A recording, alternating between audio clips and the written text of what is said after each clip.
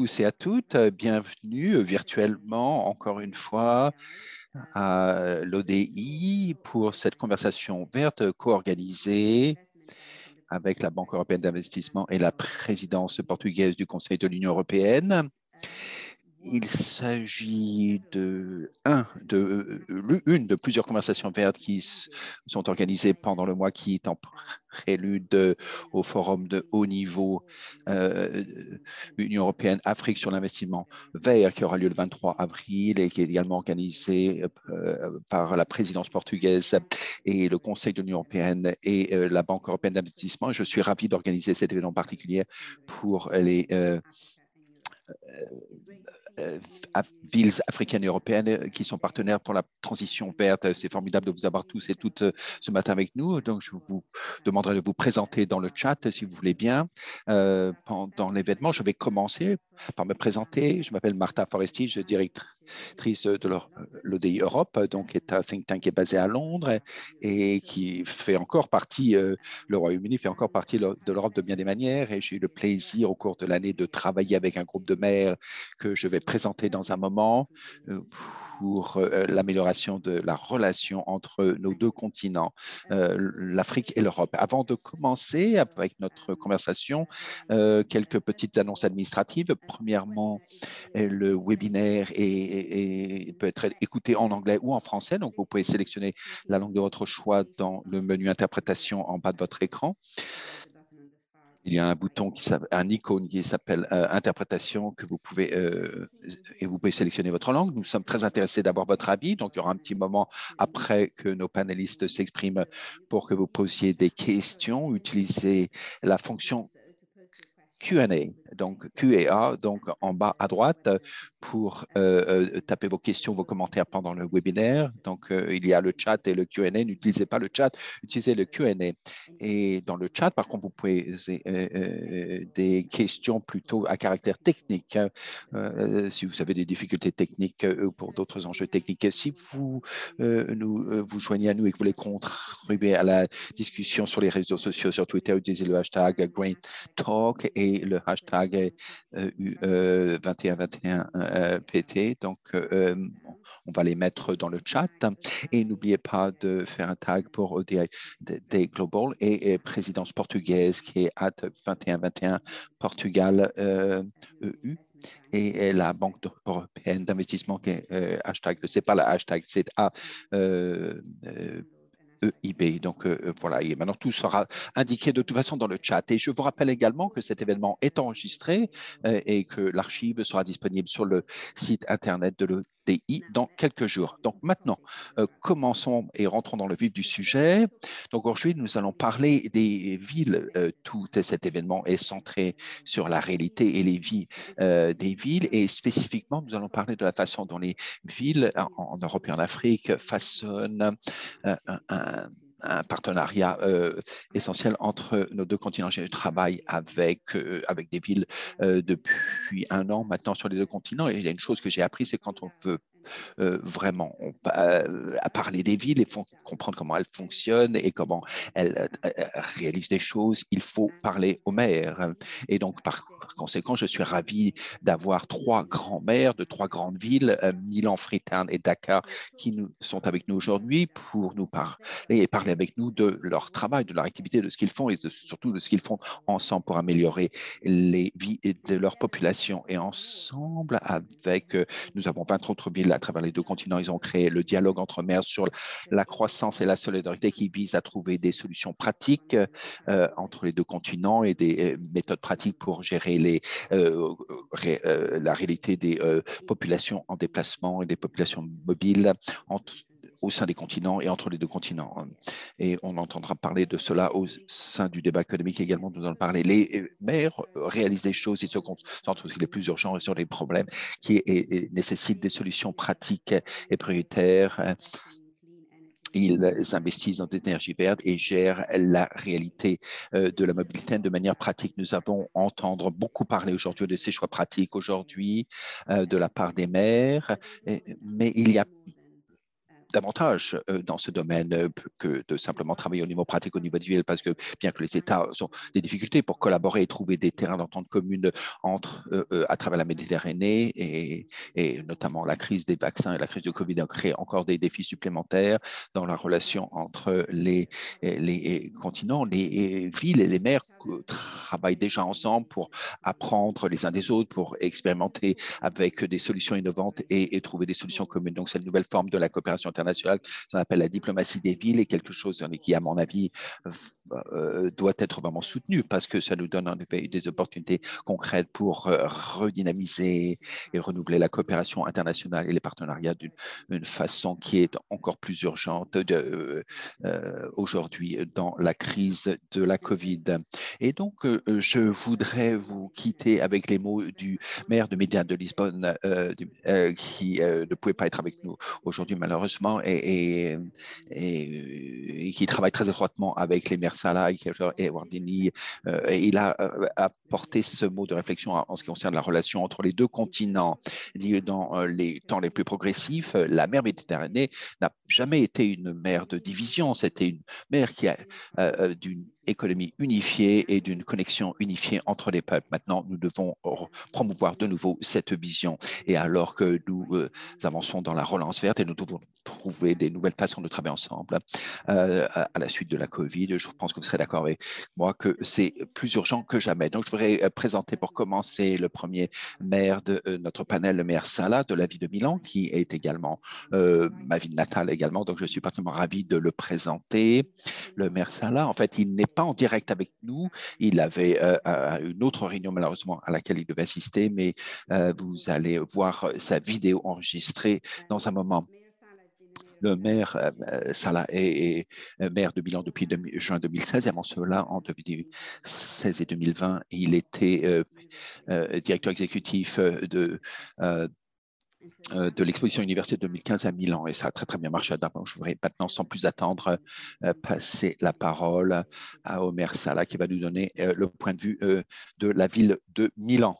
Bonjour, je m'appelle Giuseppe Sala, je suis maire de Milan. Je vous remercie de me donner l'occasion d'ajouter ma voix à celle des autres aujourd'hui et je suis heureux que la contribution essentielle des villes africaines et européennes à la relance verte et juste soit reconnue au sein de ces conversations vertes et du forum de haut niveau organisé par la présidence portugaise de l'Union européenne et la BEI, la Banque européenne d'investissement. Je vous remercie d'œuvrer pour que ces conversations vertes soient réellement significatives pour l'avenir de l'Europe, une Europe plus verte et plus juste.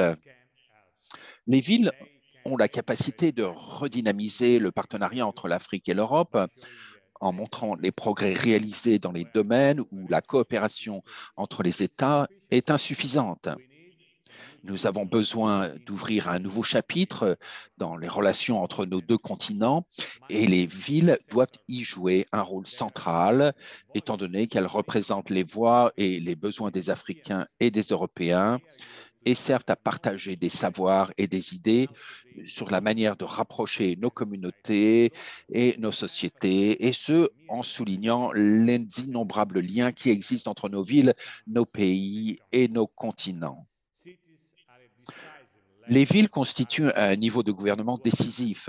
Pour atteindre nos objectifs mondiaux, il est nécessaire de travailler en collaboration avec les actions menées au niveau local et de les soutenir. Les villes sur nos deux continents coopèrent pour accélérer le passage à des économies à faible émission de carbone et résilientes face au dérèglement climatique, deux facteurs essentiels pour soutenir la relance verte. En ce qui concerne la relance juste, la mobilité humaine, tant au sein des pays et des villes et entre les pays et les villes, peut contribuer à gérer les besoins du marché du travail ainsi que les déficits de compétences de la transition verte. La coopération entre les villes d'Afrique et d'Europe existe déjà et progresse rapidement. Milan travaille avec Dakar dans les domaines de la gestion des déchets et de la politique alimentaire, ainsi qu'avec Freetown concernant le secteur de la mode durable, d'une manière qui permet d'importer et d'exporter simultanément des savoirs et des idées. Lisbonne est également un partenaire précieux au sein de notre dialogue intercontinental. Pour ces raisons, mes collègues maires et moi-même avons lancé le dialogue entre maires sur la croissance et la solidarité entre des villes africaines et européennes. Nous estimons que ce dialogue est opportun et significatif et qu'il contribue positivement au travail que nous réalisons collectivement au niveau mondial. Par exemple, dans le groupe de travail du C40 sur la relance verte et juste que j'ai l'honneur de présider, ou en rapport aux recommandations des villes U20 à la présidence actuelle du G20, l'Italie. Permettez-moi de souhaiter la bienvenue à tous mes collègues maires aujourd'hui et à mes amis qui nous rejoignent, qui au cours de cette heure vont parler plus en détail des efforts que nous déployons en commun pour appuyer un partenariat plus fort et plus égal entre nos continents et ce pour le bienfait de notre avenir. À tous, je vous remercie. Merci, merci, Monsieur le maire Salah, pour ce mot d'introduction et également pour nous avoir rappelé deux choses qui sont vraiment importantes. D'abord, les villes peuvent aider. Donc, ce sera formidable de voir que suite à cette conversation et pendant toute la présidence portugaise, pendant le mois qui vient, alors que l'Union européenne et l'Afrique et l'Europe émergent de cette crise et trouvent des manières pratiques de se travailler ensemble pour travailler mieux ensemble et pour se relancer. Les villes joueront un rôle actif dans cette conversation et apporteront une aide pour trouver la façon de procéder. Le maire Salah nous a également rappelé, et c'est très important, que les villes, comme déjà travaillent ensemble, il a mentionné le C40, le U20 qu'il préside et certains des maires qui parler avec nous, ont des collaborations à long terme avec beaucoup de forums internationaux parce que la coopération transfrontalière entre les villes est une priorité depuis plusieurs années. Et donc,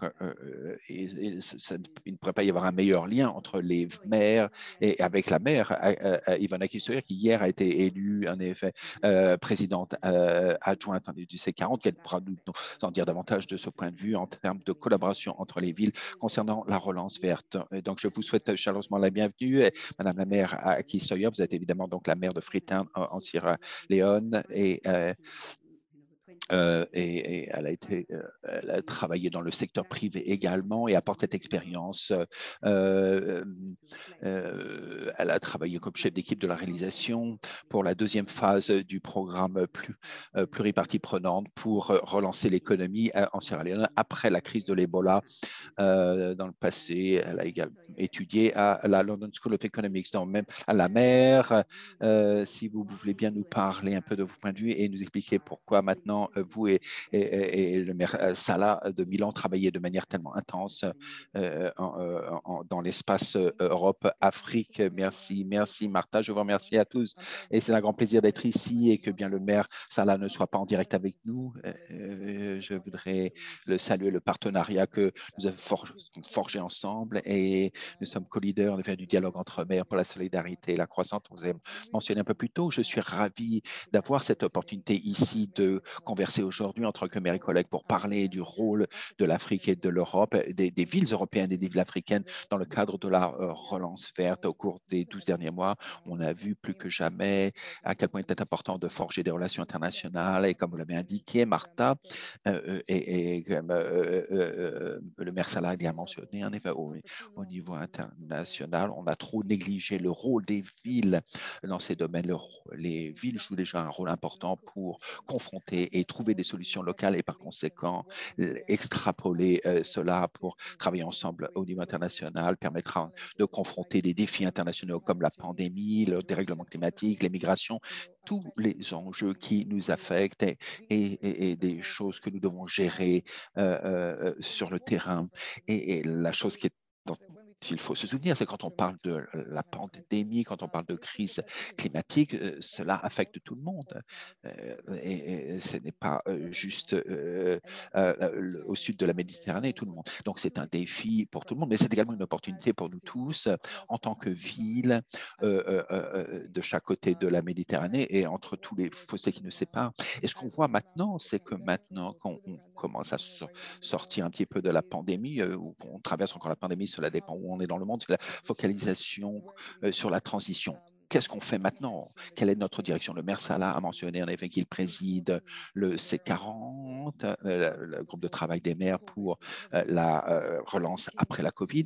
Et on a, dans le cadre de ce cadre de travail, de groupe de travail, on a trouvé ce qu'on appelle le concept de l'économie juste verte et juste. Donc, c'est une opportunité d'avoir une transition vers quelque chose de différent et quelque chose qui défie un petit peu le statu quo précédent. Et à Freetown, en fait, on a lancé une campagne qui s'appelle Freetown the Freetown. Et en janvier 2020, donc c'était avant même qu'on savait qu'il y allait y avoir une pandémie, qu'il y allait avoir une relance. Et donc, c'est en fait ce qu'on essaie de faire, et c'était de répondre directement à la crise du dérèglement climatique, et ça nous permettait de mettre en exergue ce qui devait être fait et comment on pouvait en faire davantage de manière très délirée pour nous aider à assurer une transition, pour créer des emplois et de nouveaux emplois vers des emplois qui sont les emplois que nous offre la nouvelle économie. Donc, le défi, en effet, ça a été d'augmenter les choses de 50%. Donc, moi, je suis arrivé à mon poste en 2018 et l'une de nos interventions à faire cela a été, c'est Freetown, la ville des arbres. Donc, on ne va pas simplement planter, mais on va mesurer un petit peu comment ça se passe. Et comme on plante et qu'on regarde la croissance des arbres, il y a une demande pour la création d'emplois et nous avons maintenant une participation de nos habitants qui s'occupent des arbres pour surveiller la croissance des arbres. On a utilisé une application pour mesurer la croissance des arbres. On a engagé beaucoup de jeunes qui sont capables au niveau mensuel et en fait, c'est plus régulier que cela. C'est pratiquement au niveau journalier, au niveau hebdomadaire, en utilisant une application. On voit en effet que chaque arbre planté est mesuré en termes de croissance et on utilise et là, ils reçoivent de l'argent en compensation de cela et qui est en fonction de la croissance de l'arbre. Donc, le concept, c'est qu'il y a un mélange de technologies et il y a une approche très positive vers l'atténuation des impacts du changement climatique et qui fournit en même temps des opportunités d'emploi en favorisant une croissance verte. Donc, ce que nous avons fait à Freetown, c'est aller encore plus loin. C'est-à-dire, non seulement il faut faire pousser des arbres, mais il faut savoir suivre cette croissance. Donc, il y a un code unique qui est généré par ces applications qui génèrent un code unique et qui ça permet à tout un chacun d'investir dans les arbres. Quelqu'un qui aimerait acheter on les appelle des jetons, ces petits codes individuels. Donc, il y a encore beaucoup de travail à faire pour que cela passe à l'échelle, non seulement à Freetown, mais ailleurs dans le monde.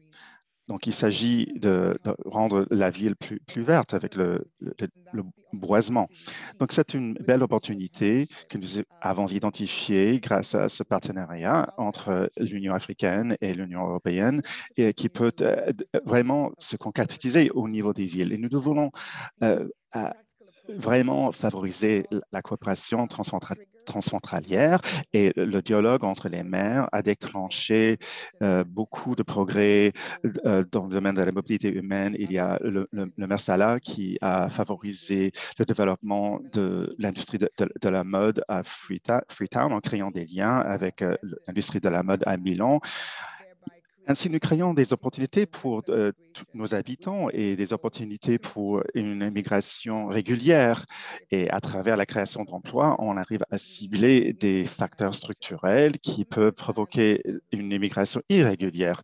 Donc, nous, les maires, favorisons les échanges entre les villes et ainsi entre les continents. Et nous, en tant que maires des villes africaines, reconnaissons qu'il faut identifier les besoins de distribution des fonds gouvernementaux pour créer des partenariats équitables entre les villes.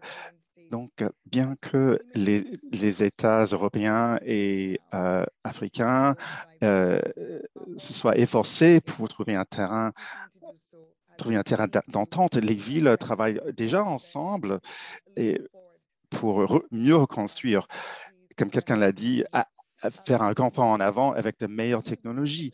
Donc, nous croyons que nous avons quelque chose à offrir et donc nous sommes convaincus qu'il existe un besoin pour les maires d'avoir une place à la table lors du prochain sommet entre l'Union européenne et africaine, afin de partager avec les gouvernements nationaux ce que nous avons réalisé et identifier les défis et dire comment les villes peuvent être des alliés pour réaliser les objectifs nationaux. Nous voulons travailler avec le système international pour renforcer la voie et l'autonomisation des villes et pour mener des expériences pratiques, comme je viens de mentionner, qui font laisser des innovations qui démontrent que ces innovations entre les villes peuvent vraiment passer à l'échelle. Donc, on ne peut pas se fier uniquement aux petits projets pilotes, mais il faut cependant les renforcer.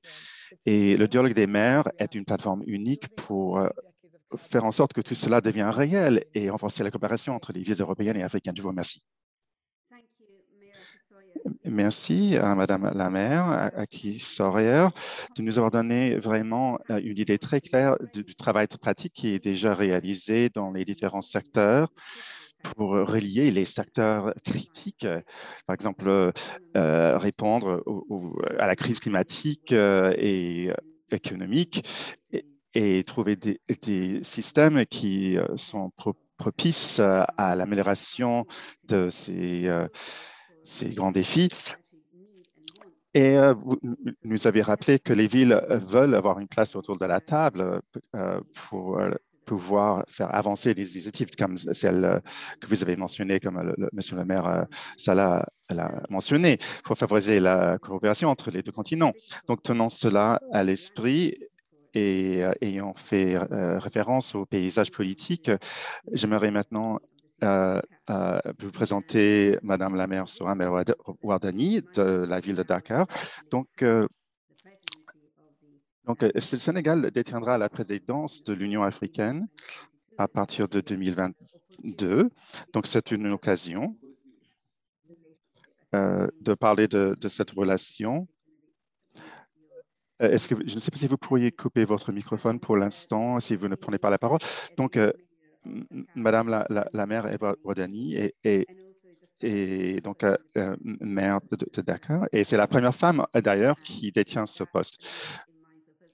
Donc, félicitations à Madame la maire Aki Sawyer. Et maintenant, je vais donner la parole à Madame la maire Soham El Wardani. Et je vais vous demander donc de parler de vos initiatives à Dakar et vous avez la parole, Madame la maire. Merci beaucoup. Je vais m'exprimer en français. Ça va, nous avons l'interprétation. Monsieur le maire de Milan, cher Giuseppe, Madame le maire de Freetown, chère Yvonne, chers collègues, chers participants. Je suis heureuse de me retrouver aujourd'hui parmi vous dans cette dynamique à laquelle la ville de Dakar prend part et qui est le dialogue des maires pour une croissance inclusive. Je saisis cette opportunité pour renouveler mes remerciements aux maires de Milan et de Freetown pour cette initiative importante qui consolide la collaboration entre nos continents et la mer Méditerranée. Je voudrais, pour commencer, me faire l'écho du point de vue de ma collègue, le maire Aki Sawyer, selon lequel les villes jouent un rôle clé dans la transition verte, mais elles ne sont pas suffisamment entendues au niveau national et international. La coopération avec les gouvernements nationaux doit être notre objectif principal si nous voulons résoudre ensemble les défis mondiaux, tels que les pandémies et le changement climatique. À ce propos, une initiative comme le dialogue des maires peut amplifier nos voix et accroître notre influence en Afrique comme en Europe, notamment dans les domaines où les deux continents peinent à trouver un terrain d'entente, comme la migration. La gestion de la mobilité humaine est une réalité pour les villes des deux continents et il est donc essentiel que nous trouvions des solutions pratiques qui fonctionnent pour tous. Mesdames et messieurs, chers collègues, je souhaite, dans le cadre de ce dialogue, me concentrer sur la jeunesse et l'emploi, qui est une priorité essentielle à Dakar et dans de nombreuses villes africaines. Créer des opportunités pour les femmes, les jeunes, les entreprises et la croissance va être un défi encore plus grand à la lumière de l'impact économique de la COVID-19. En travaillant en partenariat avec d'autres villes, nous avons l'opportunité de trouver des solutions communes et durables qui sont nécessaires pour éviter les désastres de l'immigration clandestine. Permettez-moi de vous donner quelques exemples. Les petits pêcheurs sont un élément vital de l'économie locale de Dakar, mais ils sont confrontés à de réels défis, notamment à cause des grands chalutiers qui épuisent les stocks de poissons le long de la côte ouest africaine. Beaucoup de ces pêcheurs se sont tournés vers le transport des jeunes migrants, faisant le voyage sur leur pirogue pour atteindre le sud de l'Europe. Cette stratégie de subsistance alternative est dangereuse et des tragédies sont couramment enregistrées dans les eaux au large de Dakar. C'est également un frein dans nos efforts pour une transition verte, étant donné que ces pêcheurs jouent un rôle essentiel dans la résolution des problèmes environnementaux causés par la surpêche. À ce titre, la ville de Dakar et la ville de Barcelone travaillent ensemble pour relever certains de ces défis en examinant comment garantir l'accès aux opportunités et aux revenus pour les pêcheurs et les jeunes migrants dans le cadre d'une stratégie municipale visant à réduire l'immigration clandestine. Notre ambition est d'élargir ce dialogue pour travailler avec d'autres villes côtières d'Afrique qui sont confrontées à des défis similaires.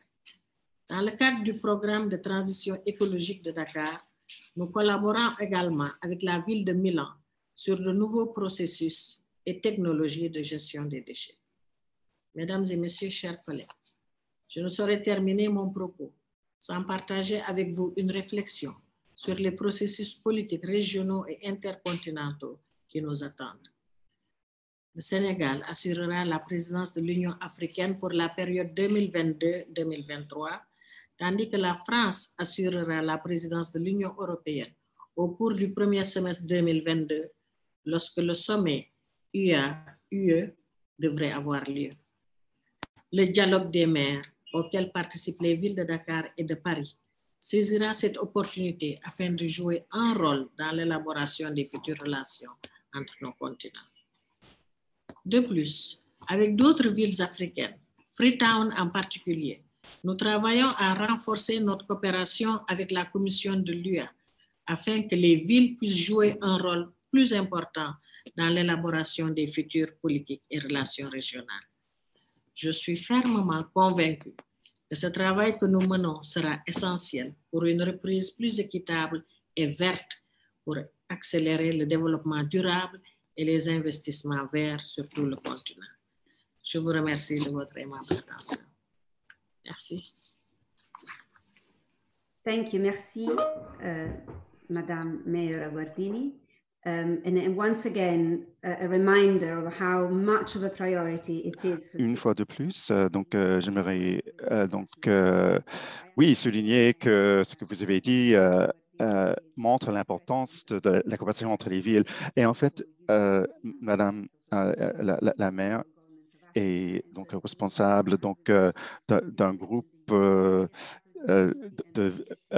collaborateurs de villes et de partenaires dans la croissance verte. Donc, cela vous donne donc une idée de niveau de participation, d'engagement des maires dans la coopération internationale. Et il y a aussi l'exemple que Madame la maire a cité des pêcheries et aussi l'industrie de la mode où il y a ce besoin de collaboration entre les maires des différentes villes. Donc, il y a cette détermination d'avoir une place autour de la table et partager des idées.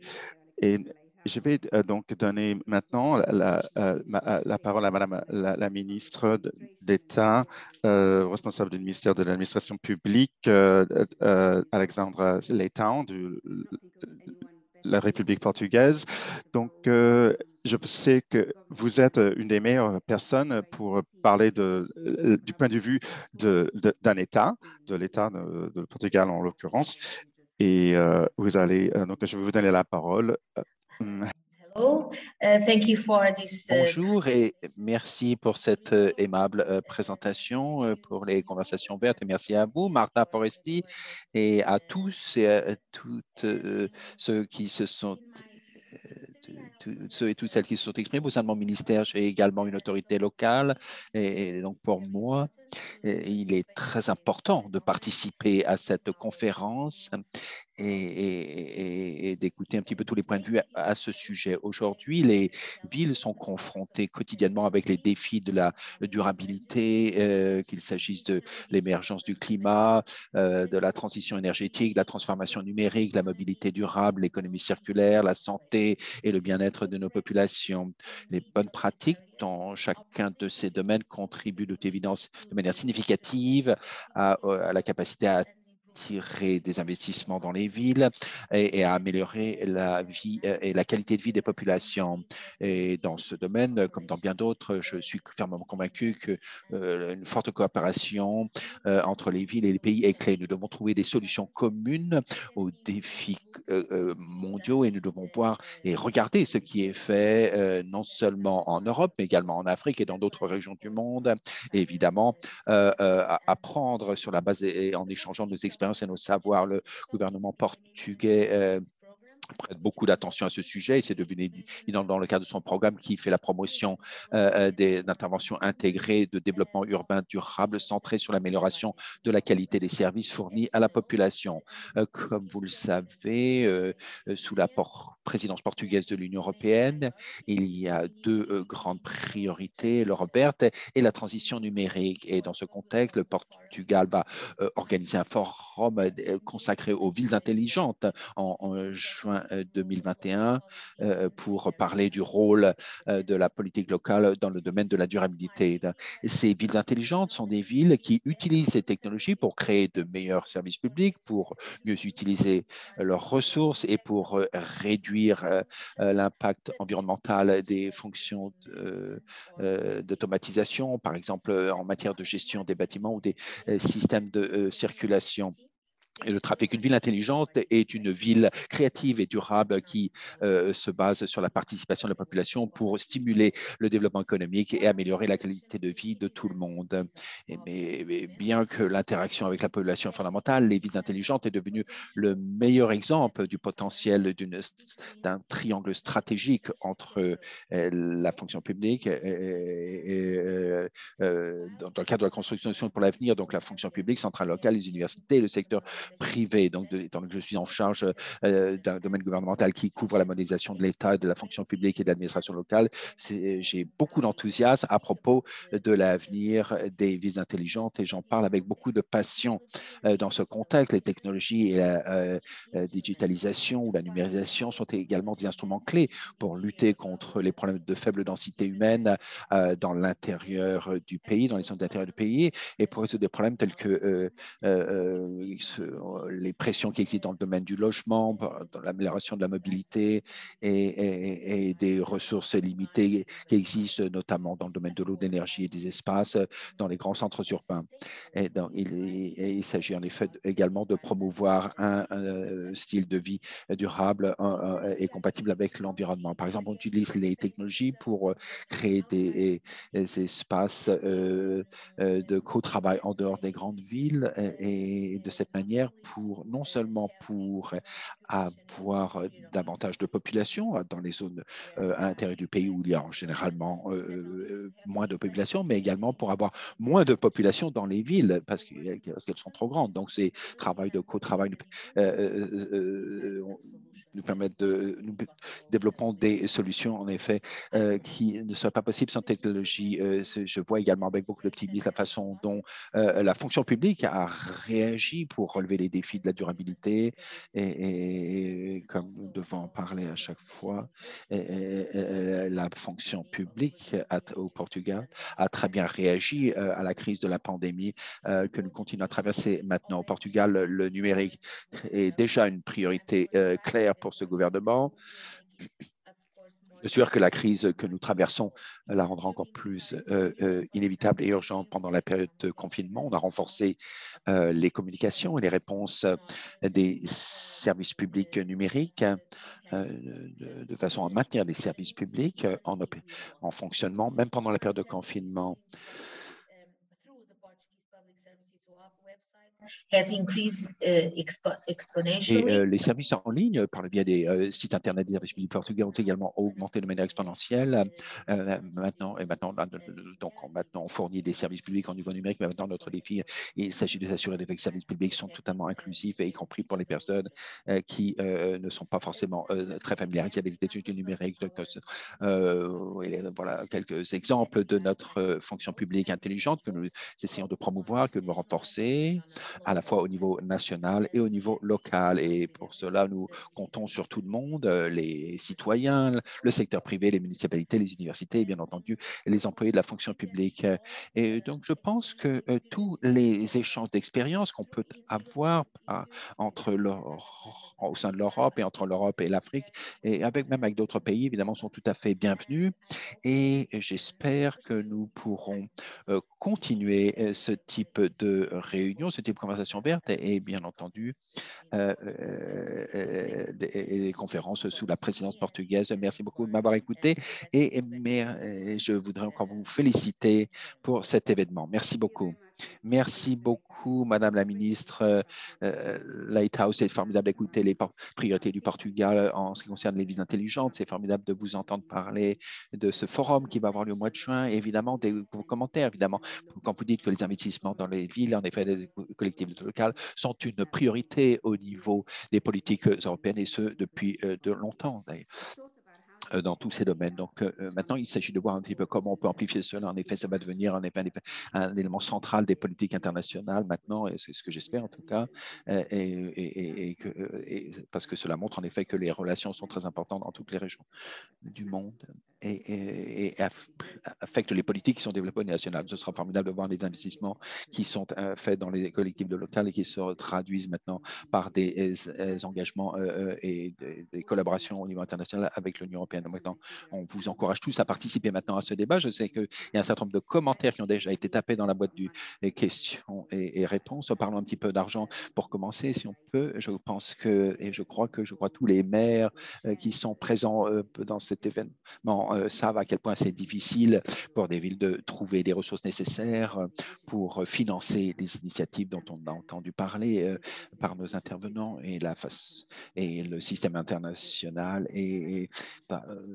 forcément il devrait être davantage en effet orienté pour financer les priorités des villes. Donc sur ce, nous avons beaucoup de chance d'avoir Monsieur Raphaël Cortiner qui est un investissement de haut niveau à la Banque européenne d'investissement. Il est responsable des investissements du secteur privé dans les zones Asie, Afrique et Amérique latine.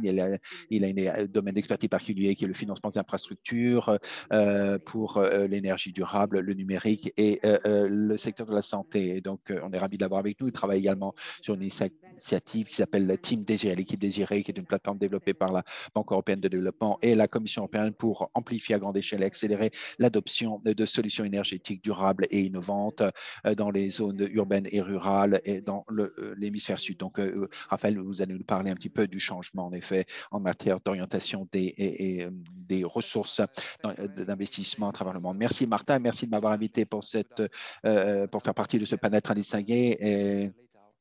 Et je salue tous les intervenants et tous les maires et les ministres. Ça a été très, très inspirant d'écouter tous les intervenants. Je crois que le rôle de la Banque européenne d'investissement, la BEI, qui est la Banque climatique de l'Union, si je peux dire, est particulièrement évident dans notre relation avec les villes. Et cela fait partie, dans le cadre de nos activités d'investissement, nous travaillons avec les villes comme notre interlocuteur administrateurs pour développer des projets dans le domaine de l'eau, dans le domaine de l'hygiène sanitaire, des transports publics et dans d'autres domaines. L'idée pour nous, c'est que nous voulons et nous avons besoin de saisir l'opportunité pour reconstruire mieux après cette crise du Covid, pendant cette décennie essentielle pour lutter contre les dérèglements climatiques et en gardant un œil évidemment sur ce que Madame la maire Wedine a mentionné, c'est-à-dire l'inclusion des femmes et la banque et le fer de lance d'un effort qui vise à obtenir dans tous ces investissements un alignement sur l'accord de Paris. La banque a développé une feuille de route dans ce domaine pour déterminer où nous devons faire des investissements, les investissements sont prêts à faire pour que ceci soit possible. Alors maintenant, en termes de ressources financières et de moyens financiers, à certains moments, nous sommes confrontés avec des limites qui sont en amont des projets. Donc, comment est-ce qu'on conçoit des projets qui puissent être financés et puis on pourra trouver des investissements. C'est là où la banque et certains États membres de l'Union, en fait, on travaille avec les unités administratives au sein des villes, en effet, pour fournir de l'assistance technique et pour avoir un dialogue politique pour déterminer quelle est la stratégie à mettre en œuvre ou la stratégie des villes, en fait, qui existe déjà pour la durabilité. Vous avez mentionné l'équipe Team Désir. L'équipe Désir, en fait, c'est conçu pour être un pilier d'assistance, d'investissement et technique pour soutenir les ambitions des villes de façon à ce qu'elles construisent des mécanismes pour l'efficacité énergétique super score dans les services énergétiques qui sont destinés à des sources d'incitation en effet dans ce domaine pour le secteur privé, pour que les foyers, pour que tout le monde utilise l'énergie de manière plus efficace et pour qu'elles mettent à niveau leur système. L'idée en effet pour nous, c'est que le dialogue avec les villes, à la fois au sein de l'Union et à l'extérieur de l'Union européenne, la ville de Dakar en est un très bon exemple, mais nous avons également Kigali, Bamako, nous travaillons également avec d'autres villes sur le continent africain qui sont des interlocuteurs de la banque en matière de conception de certaines politiques ou de certains projets qui sont destinés, par exemple, à protéger les villes contre le dérèglement climatique. Et l'un des outils que nous avons développés, qui nous pensons est particulièrement utile pour déterminer les risques climatiques auxquels certaines villes sont exposées, je pense à Dakar en particulier et à Freetown, qui sont des villes qui sont donc au bord de l'océan. Et la banque voudrait non seulement apporter des moyens financiers, sous forme de prêts ou d'investissements en fonds propres venant du secteur privé, mais également elle voudrait fournir des assurances techniques pour s'assurer que ces projets sont résilients face au dérèglement climatique et sont durables. Donc le point qui est intéressant, et c'était très intéressant d'écouter les remarques des maires, parce que les villes sont probablement le berceau de l'innovation. Et en particulier dans le contexte africain, nous voyons très bien que des villes comme Nairobi ou d'autres grandes villes, ce qu'on appelle des mégapoles, ont fait un bond en avant en matière d'innovation. Elles ne sont pas passées, en d'autres termes, par toutes les étapes de développement à travers lesquelles passent généralement toutes les villes européennes ou américaines. Et en fait, nous sommes prêts à soutenir le développement à grande échelle de projets pilotes pour des mesures innovantes. Et j'ai écouté la présentation qui a été faite. On a parlé de la capacité à déterminer et à identifier des modèles identifiables et qui peuvent modéliser en effet sur la façon dont les villes utilisent, distribuent et également dans la façon dont le secteur privé peut contribuer au transport collectif et aux moyens de transport collectif. Je pense également dans le contexte africain, en fait, alors que les villes deviennent de plus en plus grandes, en fait, la banque est de plus en plus prête à regarder différentes façons de créer de nouvelles méthodes pour gérer de telles croissances démographiques et tout cela va culminer un jour par la création d'une banque de développement spécifique de l'Union qui fera partie du groupe de la Banque européenne d'investissement, qui sera complètement dédié et consacré au dialogue avec les gouvernements et également avec les villes, c'est sûr, et avec les intervenants dans ces villes et qui ont des idées qui valent la peine d'être étudiées. Encore une fois, merci de m'avoir invité à parler aujourd'hui. Merci beaucoup. Ça a été vraiment formidable de conclure ces interventions par une note et aussi intervention à propos de la détermination, et plus que la détermination, en effet, de vos plateformes et de vos instruments de la banque, en effet, pour travailler avec les villes. Et encore une fois, j'ai un commentaire très initial et à chaud de ma part. En effet, c'est très intéressant. Je n'étais pas au courant, en fait, à quel point les choses la banque fait déjà, en effet, pour soutenir les villes à travers des partenariats, pour les soutenir dans le domaine des infrastructures et dans d'autres domaines, notamment en matière de confrontation du dérèglement climatique. Je crois que ce sera en effet très intéressant de voir le système international et les institutions nationales qui interviennent pour travailler avec les villes, pour voir comment elles travaillent, notamment en coopération en réseau. On a entendu déjà parler de plusieurs qui travaillent en réseau et des villes ont déjà créé des partenariats au cours des dernières années. Ce serait formidable de réfléchir à ces partenariats au-delà de partenariats entre la banque et des villes individuelles et de voir en effet comment ils peuvent être durables et comment on peut soutenir les efforts de coordination qui les villes ont mis en place et également quelque chose en effet qui peut être transsecteur. Ce sera intéressant de voir comment les maires parlent des relations entre la création d'emplois, le changement climatique, la mobilité humaine et la reprise et la relance après la COVID. Enfin, tous ces domaines sont tout à fait liés et ce sera très intéressant de voir comment ça se passe au niveau de ça, voir en effet comment le système financier international pourra travailler dans ce domaine. Pour la coopération entre les villes et les priorités entre les villes. Donc, il nous reste environ 15 minutes pour les questions-réponses, questions de la part des participants posées aux membres du panel. Donc, nous allons commencer par une question. Bon, il y a eu deux questions qui se concentrent sur les réalités des villes intermédiaires ou secondaires. Et j'ai entendu dire plusieurs fois que bon, je pense que Mme la maire Aki-Sawyer n'est plus connectée, mais j'espère qu'elle reviendra. Mais j'allais poser cette question au maire sur la participation sur les plateformes internationales qui se concentrent surtout sur les grandes villes. Et qu'est-ce que cela signifie pour les villes de taille intermédiaire? Dans le contexte européen, par exemple, et comment inclure les expériences et les priorités des villes secondaires. Et puis, une deuxième question, j'essaie d'afficher ça, pour peut-être surtout pour Raphaël, les grands défis en matière de financement. Et peut-être vous pourriez parler de votre point de vue sur ce qui doit changer afin que les villes puissent monter rapidement à l'échelle de leurs investissements. Madame Aki-Sawyer a dit qu'il fallait aller au-delà des projets privés. Alors peut-être Raphaël pourrait parler de ce besoin de passer à l'échelle rapidement. Et voyons voir. Enfin, j'ai une autre question qui est pour les maires, c'est-à-dire quels sont les ingrédients clés pour garantir la réussite des villes africaines et européennes qui se concentrent surtout sur les technologies vertes.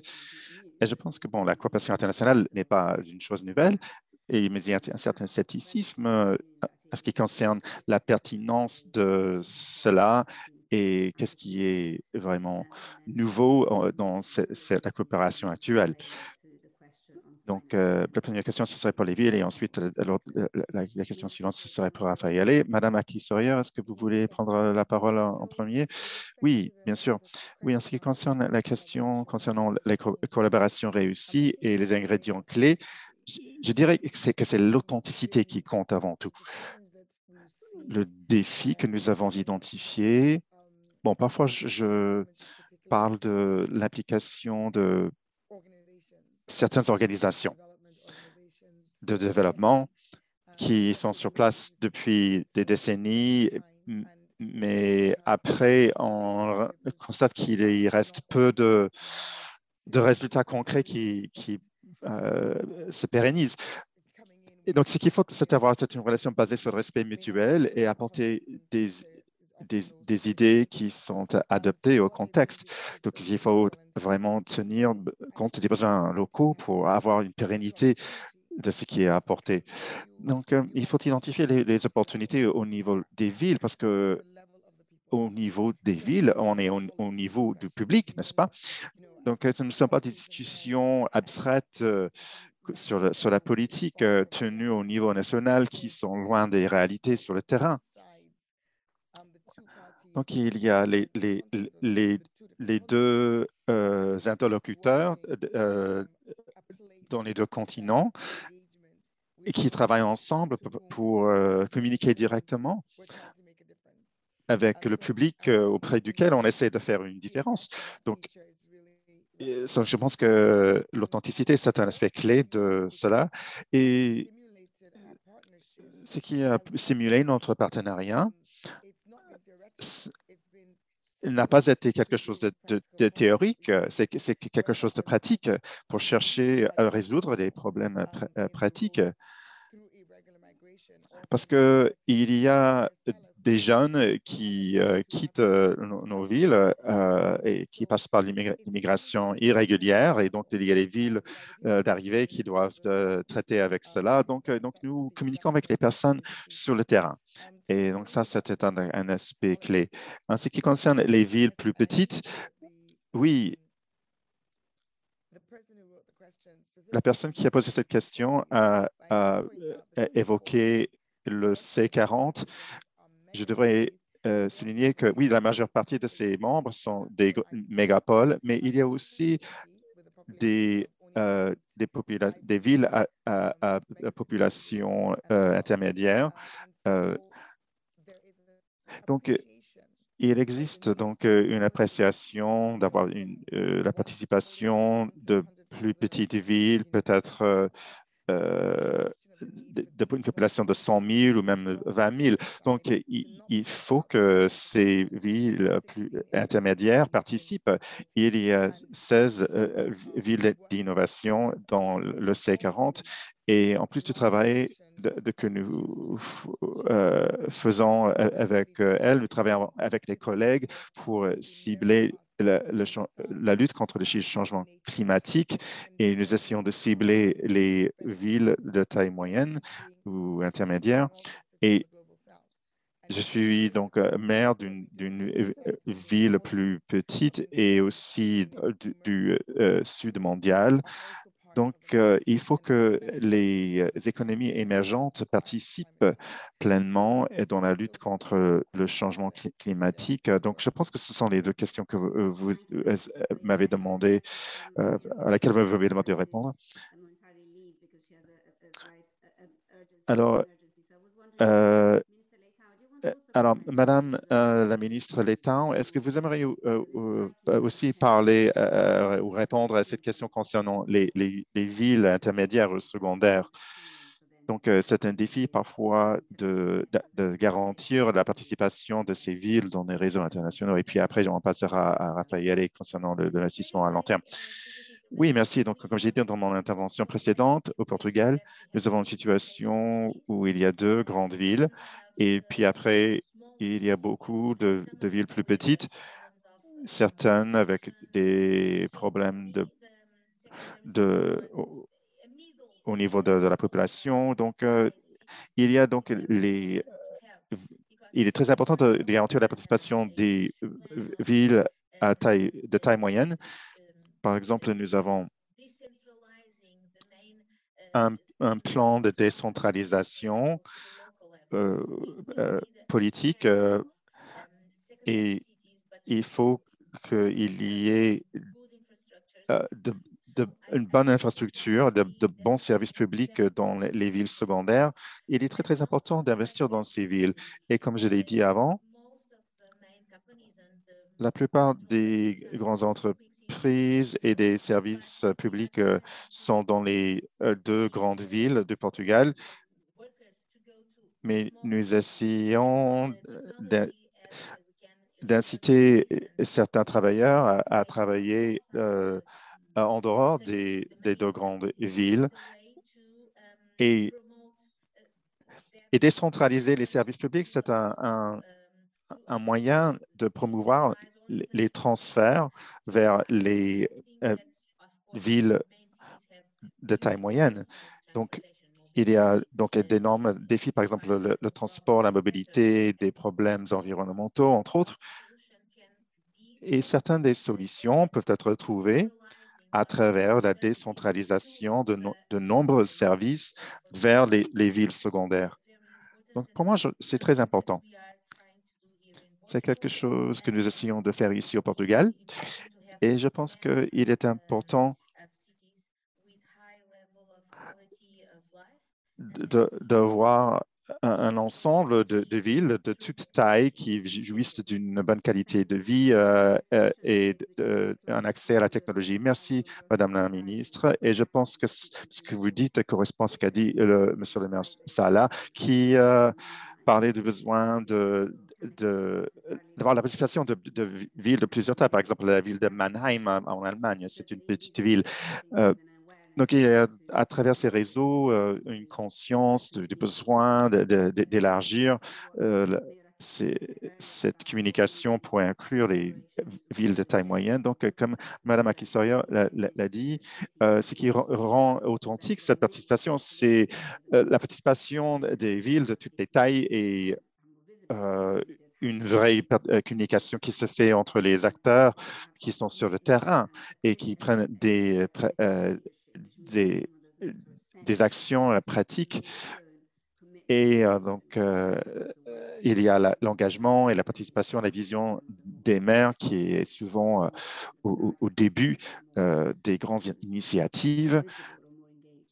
Et donc, c'est intéressant de voir que ces réseaux s'élargissent pour inclure des villes plus petites.